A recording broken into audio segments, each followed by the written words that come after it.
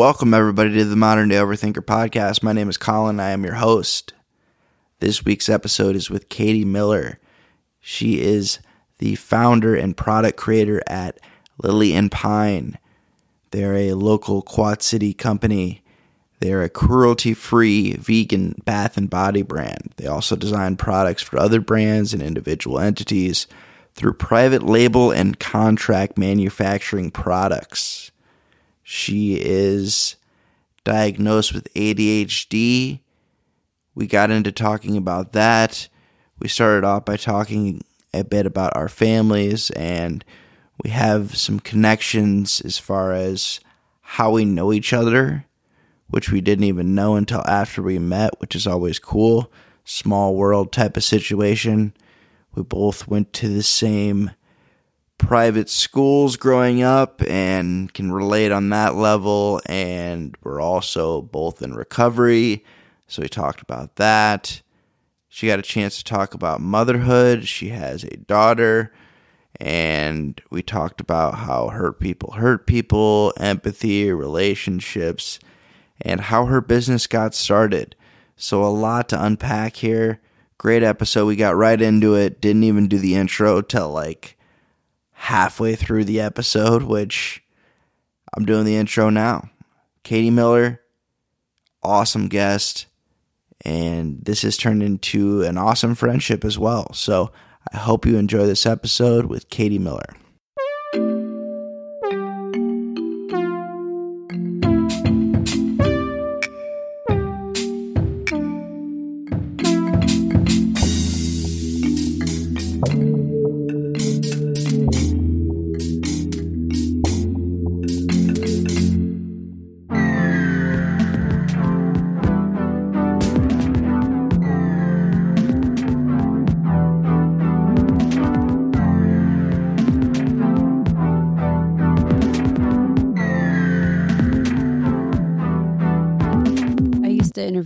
I was a journalism major, so I always loved interviewing people.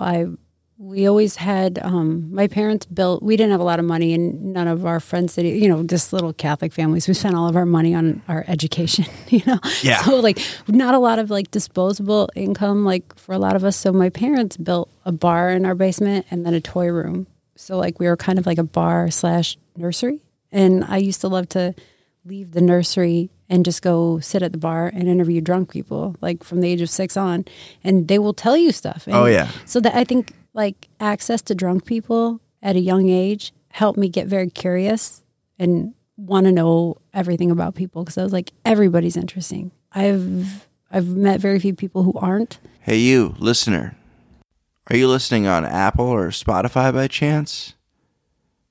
Have you left a review of Modern Day Overthinker? Be really cool if you did.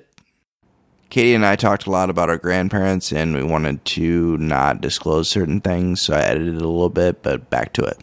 So my grandma, that grandma in particular, I loved to ask her questions. I would just get them one-on-one at the table, and I highly recommend you interview Grandma Strayjack, because if there's something I wish I could do today that I can't do today, is to ask a ton more questions of my grandparents. I've been not in a podcast format, but I've been getting more one-on-one time with her, because before, she was married for 60 years at least, and her and my grandpa were always together. So whenever I visited, it was both of them. So once my grandpa passed away, I go over there, and obviously it's just her. So it's one-on-one, me and her, and I realized not until he passed away, I never spent time with my grandma one-on-one, ever. Grandparents are fascinating. We write them off as these people who just give us $5 here and there, but they're fascinating people. They were once us, actually. Yeah, exactly. We're going to be them, and I hope somebody has some questions for me when I'm old. Yeah, and there's so many questions, and sometimes I don't even have to ask them, which is awesome.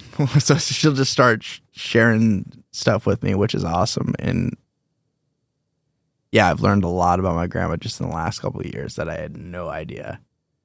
And learned a lot about my grandpa too, because she's was able to tell me some things that, because my grandpa wasn't, he was talkative, but he was he's like me, where he used humor as a deflection all the time. And he was very dry and like blunt. And that was like, he had a lot of like random sayings and things that he said. And so I never really got to know him on a personal level, just because. Isn't that amazing? That's just the way he how was. Deflection can work. He was the king at it. He was so good at it. And he was so funny. He was like, yeah, he had been doing it for so long. It was just natural to him. I will have another opportunity, I'm sure, to talk about my grandpa more, but wanted to focus more on Katy, so edited a little bit more out there. All right, back to it. If you talk to, most people just in America, we'll keep it that small, which is not that small, but one-on-one, like, most of us get along pretty well, but if you look online or in the media, like, we don't.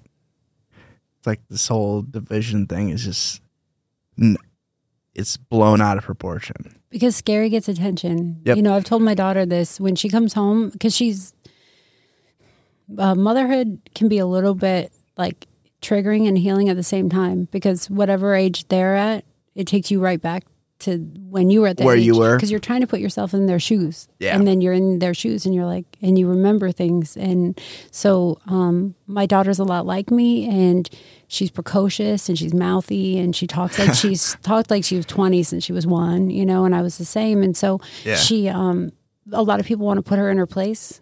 A lot of people adore her. Most people adore her. Like, her and I are the same. 90% of people we meet, have a strong reaction to us. And then 10% of us is like, I don't see what the fuss is. I want to take her down a notch. And so she'll come home and tell me about who tried to take her down a notch. And I always say, okay, when you see that person, immediately turn your head away and go, where's my 10 nice kids? Because for every mean kid, there's 10 nice kids. So go find them immediately and surround yourself with them and go hang out with them and just forget about that one.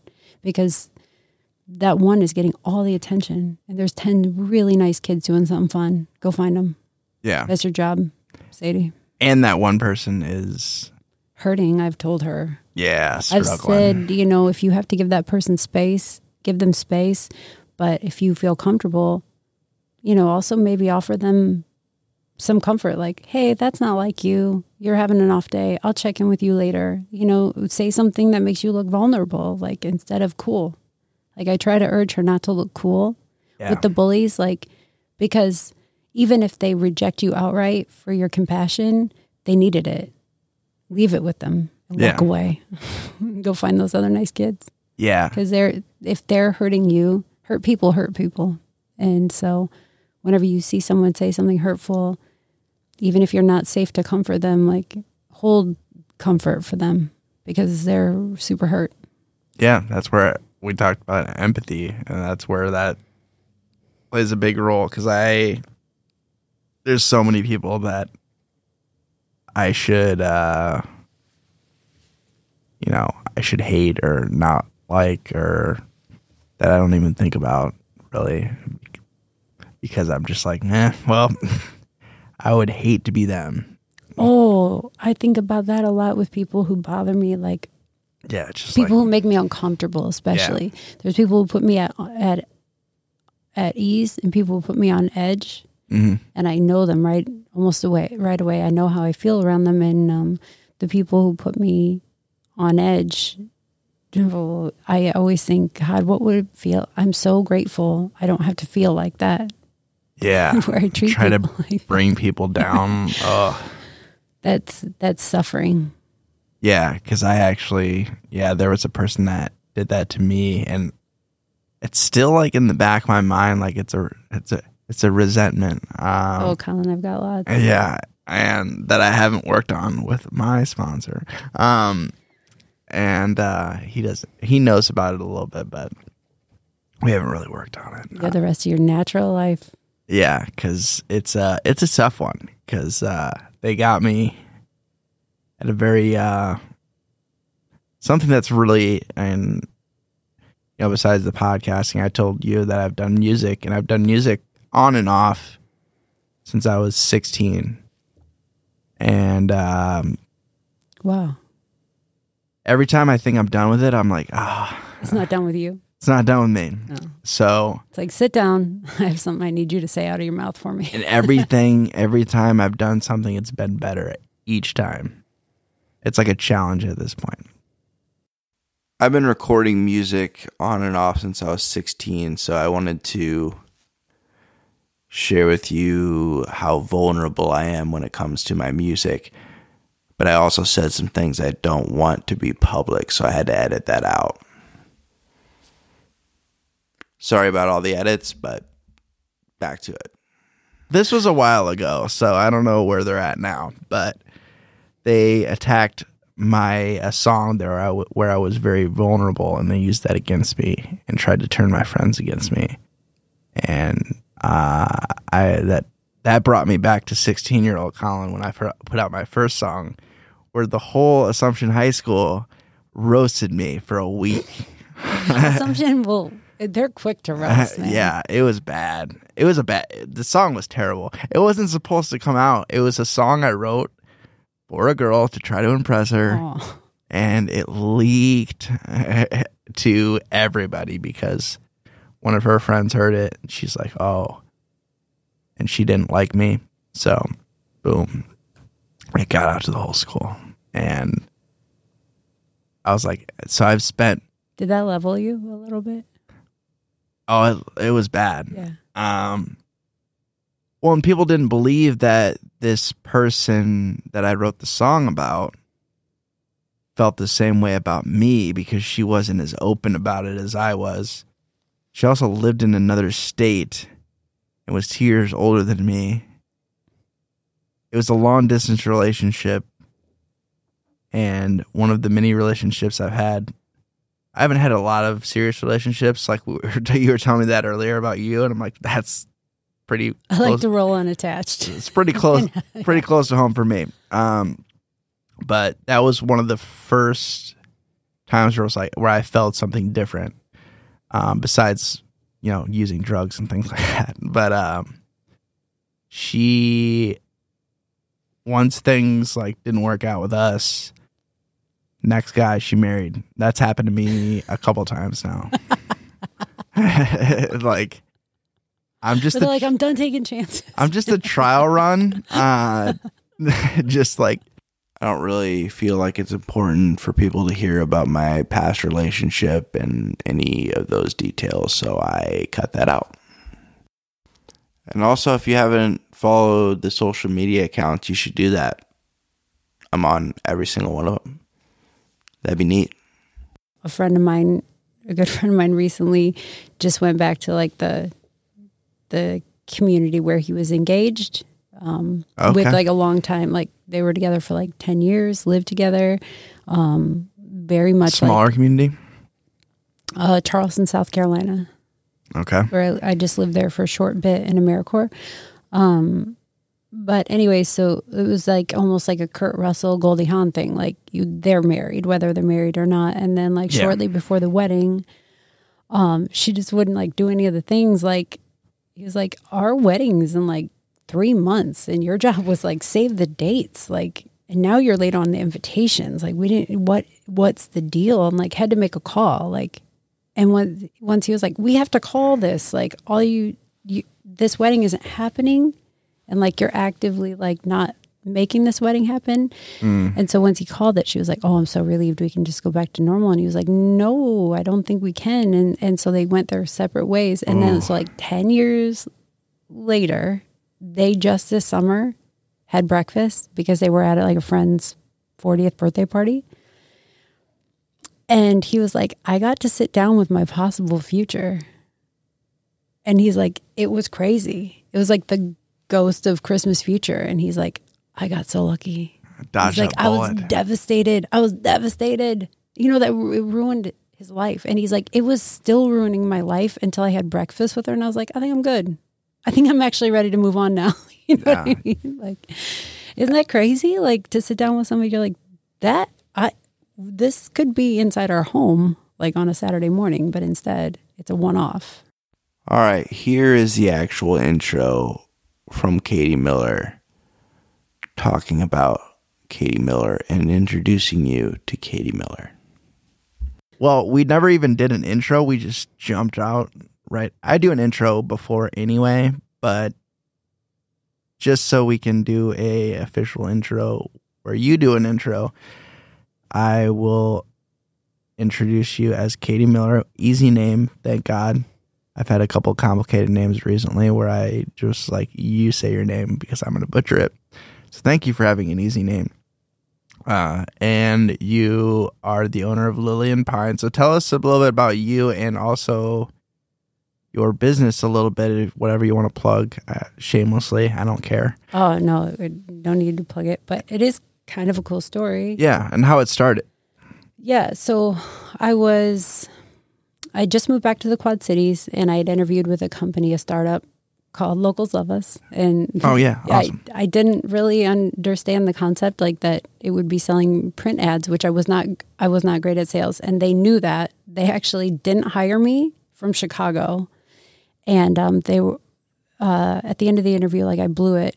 They were like, you had us, and then like you didn't close us. And I was like, what's closing? And they're like, yeah, I'm not in sales. You've got to close us. And I was like, well, I'm pretty modest. I don't like to be a hard closer. And they're like, well, that's part of the job, so you're not hired. And then they kept in touch with me, though. They were like, hey, but you kind of stand out to us. Like, would you read this book? And we're going to check back in with you. And so they checked back in with me. I absolutely did not read the book. Like, I heard the voicemail from my future boss, Chopper, and I ran down the street to Barnes and Nobles in Chicago, read a few pages, and called them back. I was like, great read. And then they hired me, and I came back, and I'm the worst salesperson ever. Like, nobody has ever taken a no better than me. Like, I take no very well. Okay, see ya. Yeah, exactly. I'm like, that was a good choice for you. Yeah. Like, so I was terrible. It's like Tommy Boy, where he's like, okay, well. And he's like, yeah. And and I would come in like to our like work meetings the next day, and I would talk about how I didn't get the deal, and they were like, why not? And I'm like, because it didn't make sense for them, and they were like, that's not your job. Like, you're not a consultant, you're a salesperson. so I was like really, really struggling. And I was saying to a friend of mine, I was like, I am suffering in sales. I'm not good at it. And it's starting to hurt my feelings. And financially, this is just not good. Yeah. So she was like, it's a real ego blow. Oh gosh, terrible. Like, I've got hung up on a lot. Like, I thought I was just going to be a cheerleader for small businesses. I really didn't read the fine print. And that's part of having ADHD. I just kind of jumped in. Yeah. Because I really loved the concept, and I thought it was this loud, colorful company, which they are. And I'm still a fan and still good friends with, the owners. But so I said to a friend, I was like, this is not going well. And I'm a big fan of find a mentor and be a mentor, and find a bitchy mentor, that will put you in your place if you need one. That's how I am about my therapist. So she's like, what are you going to do about it? I was like, oh, nothing, I'm just venting. She's like, not on my couch. You're not. Like, take some action, do something. I was like, what could I possibly do? Like, I had this idea that I was this learning disabled person with limited abilities. I thought I had amazing abilities at dive bars and dinner parties, but a limited role in society and in the workplace. That was just not my strong suit, was like the daytime, arena of life. Yeah. And so I was like, I don't know what better job I could get right now. I just don't. And so she's like, well, what about this hobby that your mother-in-law started you on? My mother-in-law is this beautiful Mennonite hippie woman. And on my first trip to their cabin in the mountains of New Mexico, I just noticed she has beautiful skin. And I asked her like how she takes care of her skin. And she's like, oh man, we would have put like anything on our face on the farm, like single ingredients from the kitchen.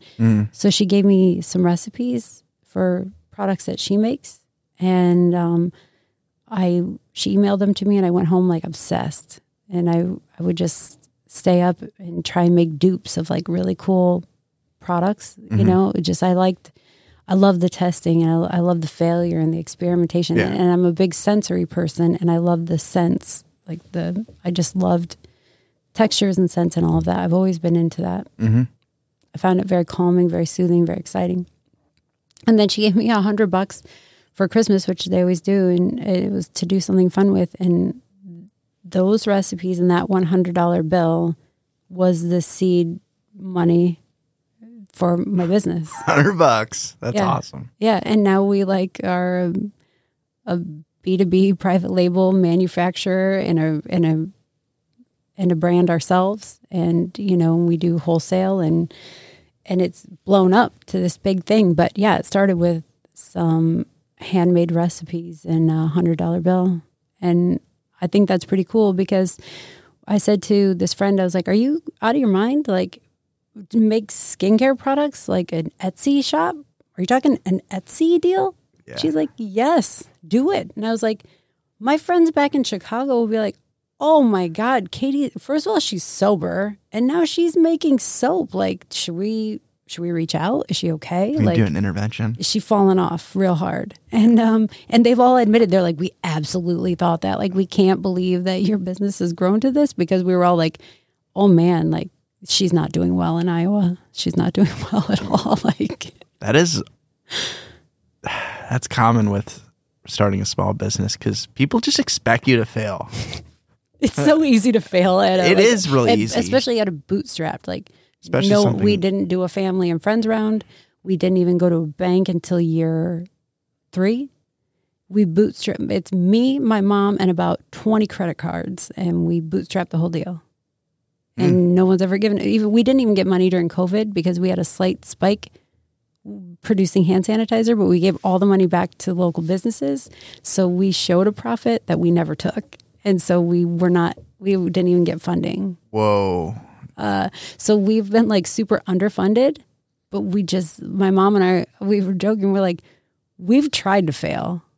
We just can't. Like, you just can't buck us off. Yeah. We have tried very hard to fail. And every day we're like, is today the day we shut down? Do we shut down now? Is it time to shut it down? You know, and it just has never been the day to die. And then every time you're about to shut it down, something happens. I'm guessing we get a weird email or a cryptic text for a meeting, and then doors just keep opening. Yeah, I know how that goes. Yeah, I think it's a cool story, but that is a cool story because especially, yeah, percentage-wise, the odds are not in your favor. No, our 5th anniversary, we were like, is it really? 5th? We can't believe it, you know, but. So is the main portion of the business B2B then, and then, or? I feel like now I'm just kind of using Lillian Pine to like support my B2B passion because, you know, that's also part of having ADHD. Like, I don't like to do something for the 1,000th time. And like, whereas the formulas that I've written feel like, you know, my creations, I'm very attached to them. I'm super attached to these formulas because I know the 3 a.m. failures that went into them. Mm-hmm. And I know what it felt like to get them right. And I know how they work for my customers, especially ones with serious sensitive skin issues. So I'm very attached to them. But I feel like I can only spend so much time building products for my own brand. When I get to sit down with someone like Phil Young at Fleet Feet and say, what do you need, you know, and have his wife say, can you make me shower in a bottle? And I'm like, let me try, you know, and then I go and I'm like, can I make Jackie Young, you know, shower in a bottle? Well, sure enough, I can. And it's really taken off for them. Or like an anti-chafe balm, like, not to keep using Fleet Feet, but I think because we're both from Assumption, like, he's so funny. Do you know him, right? I know his brother more than I know him, but he is funny, yeah. He just won his second 100-mile ultra marathon. That guy's ridiculous. He's part cheetah. Yeah. I'm sure. I want his DNA him and like all the Freshleys are like that. So if you know any of the Freshleys, I don't know if you know any of them. I know that name like super well. They're all ridiculously just Phil machines. Is Leslie Mitchell and my running dad, you know, even though he's younger than us. So I gave him like a balm prototype.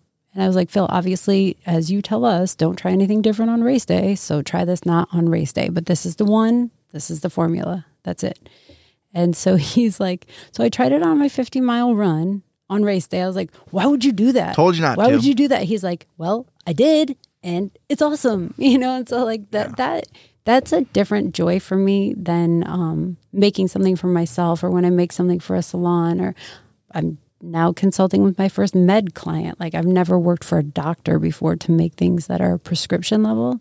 So I was like, I'm just a semi-scientist from Google. Like, I don't think you want me, Self-taught. And she's like, no, I do. Like, I do. And so those things are extremely exciting to me.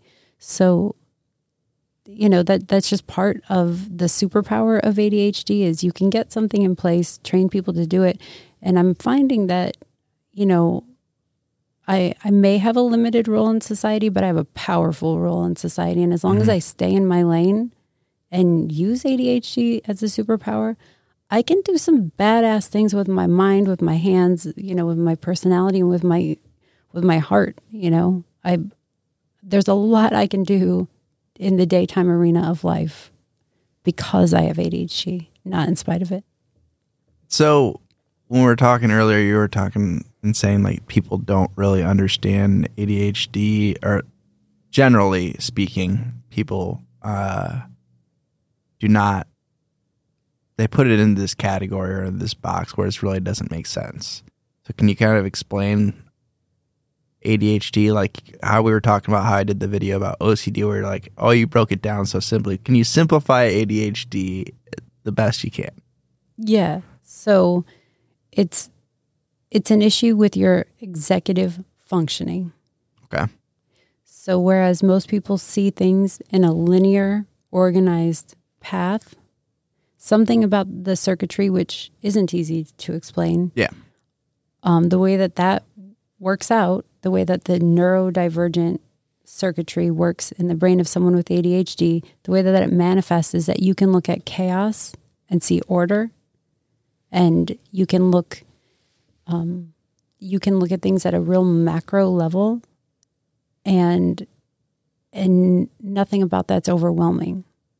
Linear, like organize, like reading a set of instructions is very overwhelming to me. Mm-hmm. But looking at something very chaotic and busy and wild is where I'm like, no, I can deal with.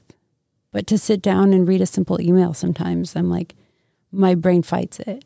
Yeah. I don't know how else, and there's subtypes, as you talked about. Like, I'm not the only one with ADHD in my family, but I'm the only one with my kind of ADHD. My father and I both have it. He was later diagnosed, like as I was getting diagnosed, they were like, well, that sounds a little bit like Steve. But I try to talk to my dad and bond with him over ADHD, and we don't relate at all. Not the same. His is different. So it is really just it's probably something like autism. It's a class, like a spectrum type of neurodivergence. Yeah. And I wouldn't be surprised if one day they just say, actually, ADHD is not even just a thing. We just didn't know what to do with these kids who couldn't follow simple instructions. Yeah. And that's one of my challenges, is to simply explain something. It's hard for me to do. Yeah. I get that. Okay, the best way I can explain it is like things that come, the simplest thing in the world to somebody else is the hardest thing for me, and vice versa. And it makes other people look strange to me, and I look odd to others. Yeah. And I'm fine with that today. Yeah, I'm really grateful for it today. You're comfortable with that. Yeah. It's a lot. I've said the experience has been like every Disney princess story I've ever seen. Like, oh my God, I'm so uncomfortable in my natural habitat. Like, I don't fit. Like, I don't know my role in society. But it's like, oh, but you're the adventurer. Like, why do you care? It took me, I would say, up until age 40 to go, why do I care? Yeah. But I wish I could go back to first grade, because that is a young age to be identified. So it's like, I may have a subtype, but I have a strong type. Because when I hear kids who are like, oh, I wasn't diagnosed till college, I'm like, how did you pass by without no one noticing you were different? Like, how did, you don't have it like that? Like, I'm always kind of like a little bit arrogant. Like, no, I'm OG ADD. Like, all of you say you have it. Very few of you do. That's how I feel about OCD. So yeah. None of you are like true. Like, I feel like true OG gangster ADHD. Yeah. I didn't make it far into first grade without them going, what? End of sentence. So it's crazy that you and I both went to JFK. Yeah, that's rare. I don't meet a lot of OG JFK people. Jail for Kids. Yeah. I had to explain Jail for Kids to Leslie. That was fun. I just said JFK, and she's like, what is that? I was like, you Bettendorf people don't live in your own world. And yeah, JFK was just such a... It was just a bunch of... I don't know if it was like that when you were there, but when I was there, it was such a variety of wild card people. I've sort of always felt like we were table 33 at a wedding, you know, like just we were the kind of the nerds of the Catholic school community, like Holy Family and Lord's Kids. Well, I mean, they were all cooler than us, but I like that. I've always been a fan of the underdog, and I sort of felt like we were socially the underdogs. Which... Let me ask you this question. When you went to Assumption, which kids besides JFK kids did you gravitate to more? I separated from the JFK pack entirely. Okay, but which? Holy Family. Oh, okay. Mine was St. Paul's. I love those St. Paul kids. They were kind of in that 10%. They were weird. They didn't know what the big fuss was about me. Yeah, they were weird. I had a couple that I was close to, but, you know, I obviously gravitated towards the most exciting groups, and those were the Holy Family girls, the West Side girls. Yeah, the Holy Family girls were always the partiers. Yeah. Yeah. It was an obvious choice. Yeah, I get that. I wasn't a partier at first in high school. I kind of switched. I started off like going into high school. I was like, I didn't avoid drinking or avoid partying because I thought it would be a problem for me. I avoided it because I was this good Catholic kid and I wanted to be a priest. I wanted to be a priest for a small part of time.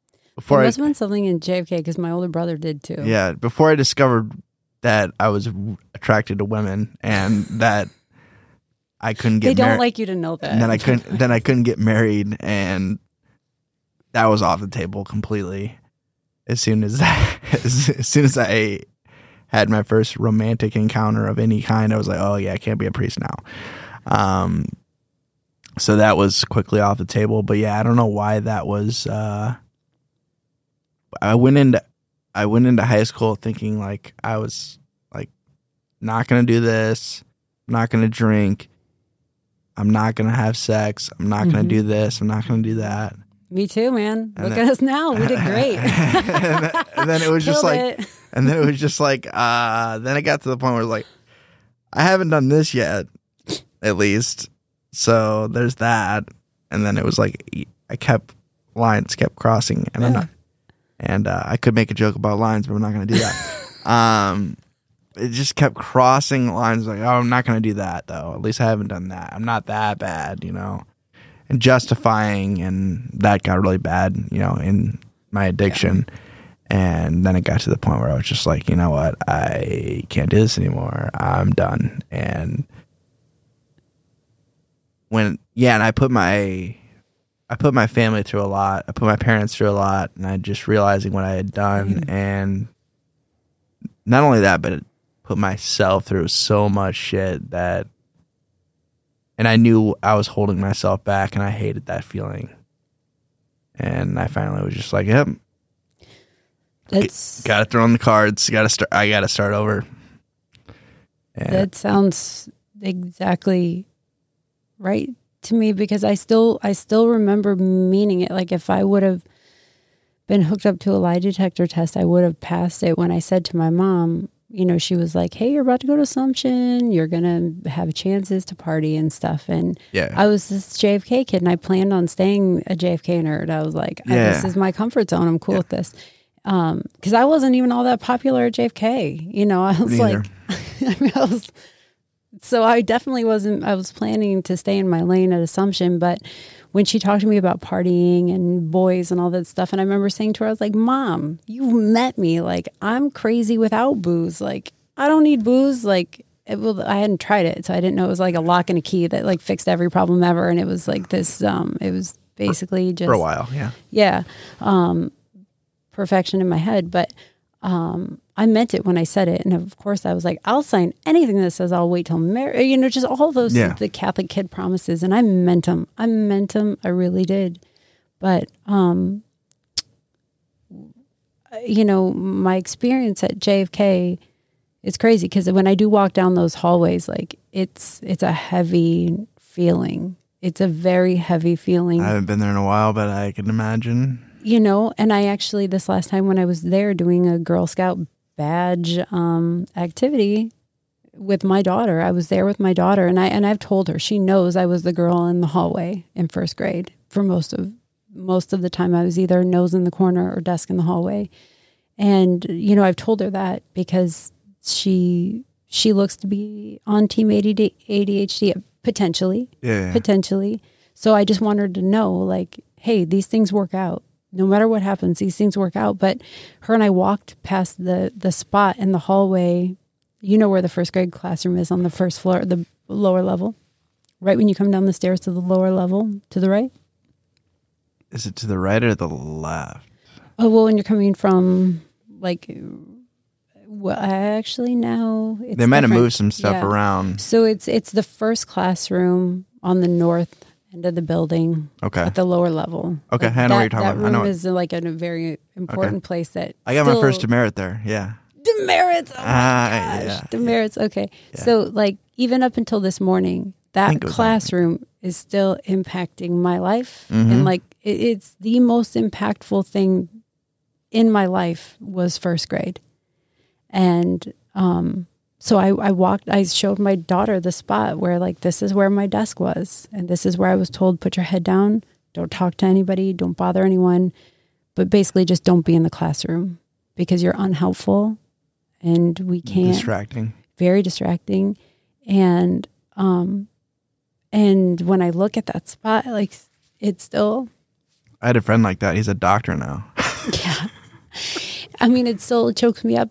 But today, the difference is I'm grateful for it. But that destroyed me. Because I was so excited to go to kindergarten. I saw my brother get to go to this exciting brick building every day, dressed like a little Bible salesman. And I thought it looked very cool. And so he would bring home these yearbooks, and I memorized the yearbooks. And so when I came in, like I said, my daughter and I are very precocious people. So I came in hey, I knew everybody's name. And everyone was like, who is this little girl with a mullet, acting like she's my friend? But I was so excited to be there. And I remember I saw Mrs. Vogel. Do you remember her? Oh, yeah. And I go, hi, Mary. And she goes, that's not my name. I said, oh, I'm sorry. And I said, Miss Wallig. And she goes, that's also not my name. And I was like, this isn't going well. This is not going well. Not at all. And so it was, but Miss Potoff, did you ever have Miss Potoff? I did not, no. Miss Potoff was But those other two I did know. And I had Miss Wallig. Did you have Linda Ricks? Okay. So my kindergarten teacher was Miss Potoff, and she was just like warm fudge. She was just so kind. And so she knew how to deal with me, and she never made me feel different. She made me feel special, which is exactly what I thought I was and what I think I am today. Yeah.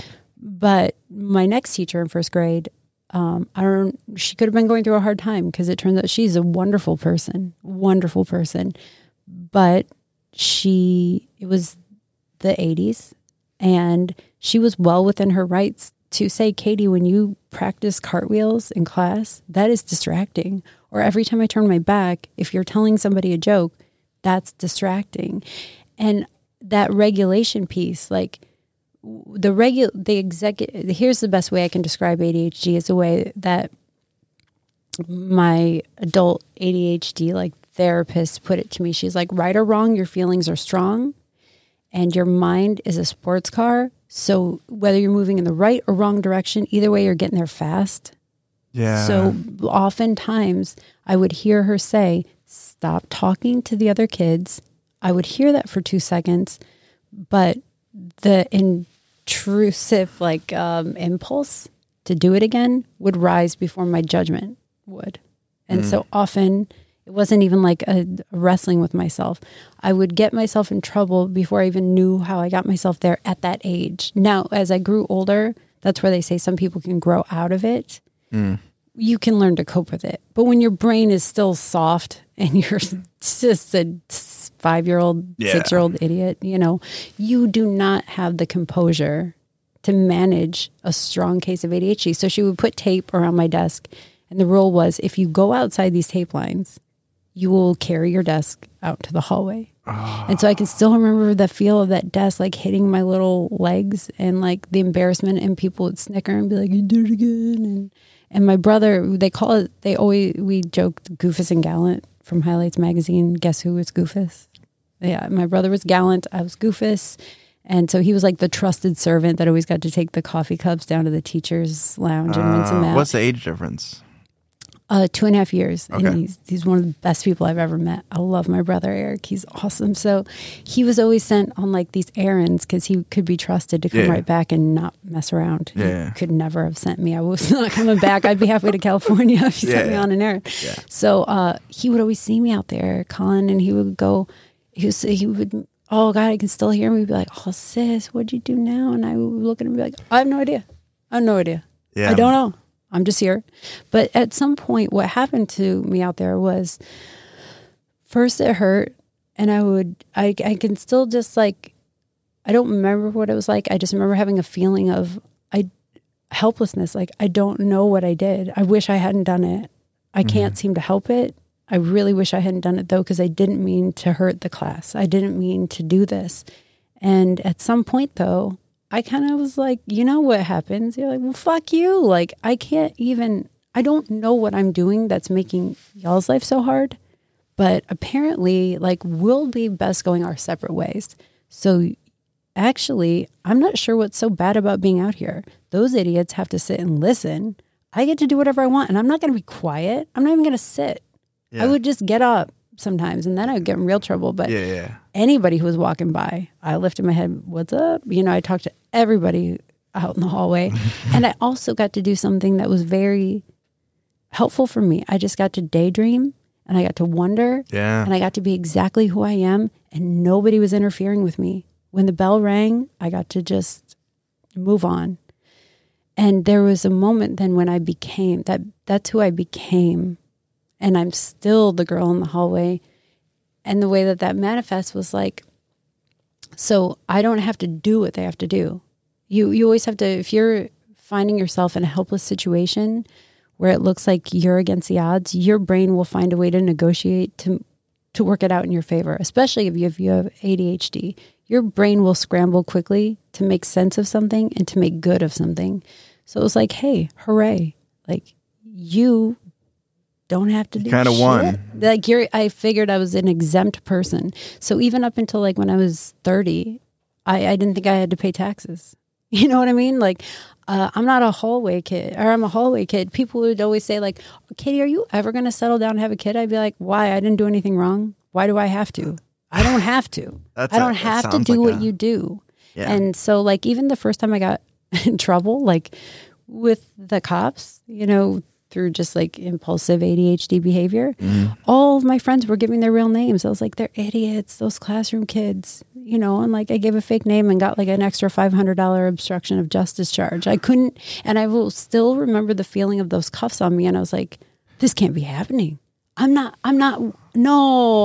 like someone who's subject to the law, sir. Like, I live in the hallway. I live in the hallway, and I have acted like I live in the hallway my whole life.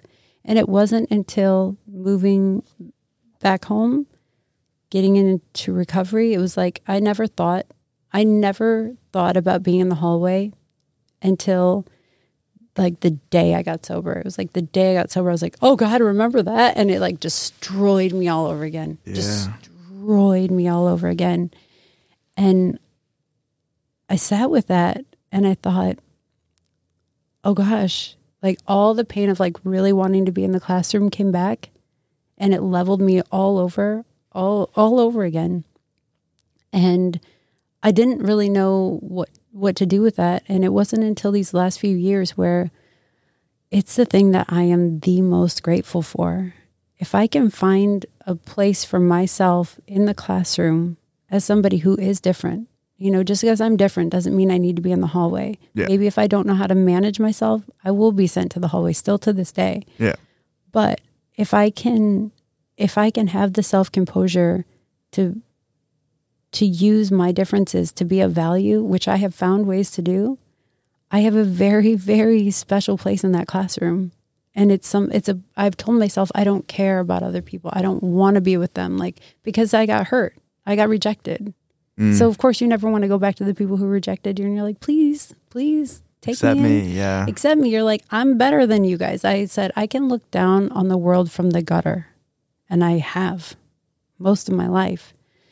And the humility of saying, I still actually want to be in the classroom very badly. I don't want to be out here by myself, was an important moment. And to sit with that hurt long enough to say, okay, so then how am I going to make this work? It was like, it took a lot of courage to kind of even just admit to myself, I want to be in there, and I'm going to find a way to do that. And I have. That's kind of like being a functioning member of society. To be a functioning... Is that the classroom? Exactly. Yeah. It's just the mainstream. And I was lucky to have parents who, especially my mom, the minute that I was diagnosed with ADHD in first grade, of course I was really dramatic about it. I didn't understand what it was. So I went to school the next day and I told my friends I was dying of ADHD. And, I had this disease, and my mom, was right away like an immediate advocate. She would have been an influencer today for ADHD moms. She started support groups. I was interviewed on the news 3 times. We were kind of spokespeople a little bit for it. And, this is where if anyone is listening who has ADHD or has kids who have ADHD, one of the most important things you can do for somebody like that is just put a seed of hope in that kid. Because what it is like to have ADHD is to have a super fertile ground for your mind. So a negative seed can take off in a feedback loop. Yeah, and feedback build loop. And build and build and build. And so it's taken me even up into my 40s to realize, hey, I have to be super careful what thoughts I plant in my head. Because the good news is, and this is what I love about being me, and I've always loved this about being me, is that a really positive thought can take off quickly too and build. And that's an asset. That's something that I bring to team meetings. Yeah. That's something that I bring to relationships. That's something I bring to the grocery store clerk that I'm talking to, is that I have the ability to build something at hyper speed, at hyper volume, in a way that other kids can't. And I really wish I hadn't spent most of my life really resenting the way that I was different. My mom has told me from day one, this is a superpower. I want to be clear about this. There's liabilities in this, but you are special. There is something so good about you because of this, not in spite of it. And, sorry, Mom, I really do wish I would have believed you in real time, but I didn't. No kids are supposed to believe their moms in real time. Yeah, because she didn't have it. But she understood it, but... I've said I always suffered high self-esteem because of my mom. I would come home and say oh, I got a C on a test. And she'd be like, but I know you did your best. And I'm like, no, I didn't. I couldn't convince her that I wasn't good. I could not convince my mom that I was as bad as I thought I was. She's never believed that. And I'm so lucky, because if I would have had the kind of mom who would have been hypercritical, which it's easy to do. It's easy to be very frustrated with someone like me. Yeah. If I would have had that, I don't even want to know where I'd be today, because I know kids like that. My mom spoke very, very highly of your mom as well. My mom's an award-winning human being. Yeah. And I've said, when I tell my story, the hardest thing from my childhood is growing up in a family full of nice people. I'd be like, let's gossip or I'd do something. And they'd be like, no, that's not right. I'm like, you guys are nerds. Yeah, you guys are boring. No, my mom is, you know what people love about my mom, though? And thank you, Leslie Strayjack. My mom said very kind. She's like, she's the best. She's the best. what people love about my mom is that she actively scans for the good in people. Like she's on like a tear for the good, and she sees it in people, and people felt seen. And so I love walking around, like especially somewhere like St. Ambrose with my mom, because I love when someone catches that they just spotted her and the way they light up, because they just have to run into my mom and they're reminded of the good in them. That's the kind of the impact she has on people. And how lucky was I to grow up neurodivergent with a mom who's on a tear to see the best in people. Yeah, that's very important because, and I've had to remind myself of that many times of, I don't know what I would have ended up with. I don't know if I would still be here if it wasn't for my upbringing, because, dealing with me was not fun, I'm sure. Have a kid, you'll find out. I'm not in a hurry to do that, thank God. Which I thought I was for a while. I thought I had to be like, I thought I was not a failure, but I thought, and sometimes I catch myself comparing myself to other people a lot, especially because of social media. I talked about that with my podcast guest earlier as well. But just people thinking that they have to have like this. A lot of people my age, and they're either in their late 20s, early 30s. I said it to her. I find it more common in women because they feel like they have this, there's like this window where they have to get married and they have to have kids, and they will settle to be with somebody to fit that window because all their friends are getting married and all their friends are having kids. And I've honestly felt that way. I felt like an outcast. Hormones are a strong messenger. Yeah. And I felt weird as a man, like being single in my 30s. I am in the Midwest. I feel I'm the weirdo. Oh. Which I don't say weirdo in a negative way anymore. I haven't in a long time. Every one of your friends who has kids is secretly jealous of you. I know that now. Yeah. And I thought about that the other day. Just randomly. I'm like, I just talked to one of my friends who just had a kid, and they would love to Airbnb your life. Yeah. Just to like, you should visit, rent out your life. Just to visit for a while. Yeah. I mean, they love their kids. Yeah. Let's be clear. They want to go home to them. Yeah. They want to go home to their kids. They would love a vacation. Yeah. They want to be a podcast comedian person doing what you do. Just doing whatever I want, whenever I want. It's pretty great. Yeah. It doesn't feel like that. I mean, I was the last of my friends' kids were like, it's an amazing age difference between my kid and my friends' many kids. And, but here's where like now I know that all the best things in my life come from the character that was shaped in that hallway in my little soft noodle brain at that time. It really took hold and made me shaped into the person that I am, because I remember kind of feeling like when people in the Midwest especially would talk about kids, because I didn't always live in the Midwest, and I even in my years in Chicago, it's different than here. Oh yeah, Chicago's like its own little world. It's weird. Yeah, it's a worn out town. I love it so much. But all of my friends from the East Coast and the West Coast would say, they would just make fun of me, like that I was like from Farm 14 and I was like 100 years late having my babies and stuff like that. And I remember one of them, we were just sitting at breakfast and it was quiet, and they're like, "Do you hear that sound?" Like, tick, tick. Anyone hear that? Tick, tick. I was like, "No one hears it, Kevin." And he's like, "Oh, it's Katie Anderson's biological clock going crazy. She's 25 from Iowa, no kids." That's all it was. And I was like, that's accurate. Like, all my friends are getting married. But I remember not feeling entitled to that. Like I remember thinking it looked entitled for people to say, I'm going to have 3 kids and their names are going to be this. I'm like, are you single? And they're like, yeah. I'm like, I don't think this is your choice. Like, I don't think you get to decide that. Like, because you don't get to do that by yourself. So I remember when people would say like, are you going to have kids? I would always deflect by saying I didn't do anything wrong. I don't have to, or that I don't think that's a decision I can make by myself. Like, yeah. You know, well, you have to meet the person you there are want people to that are it. like, I'm never going to have kids.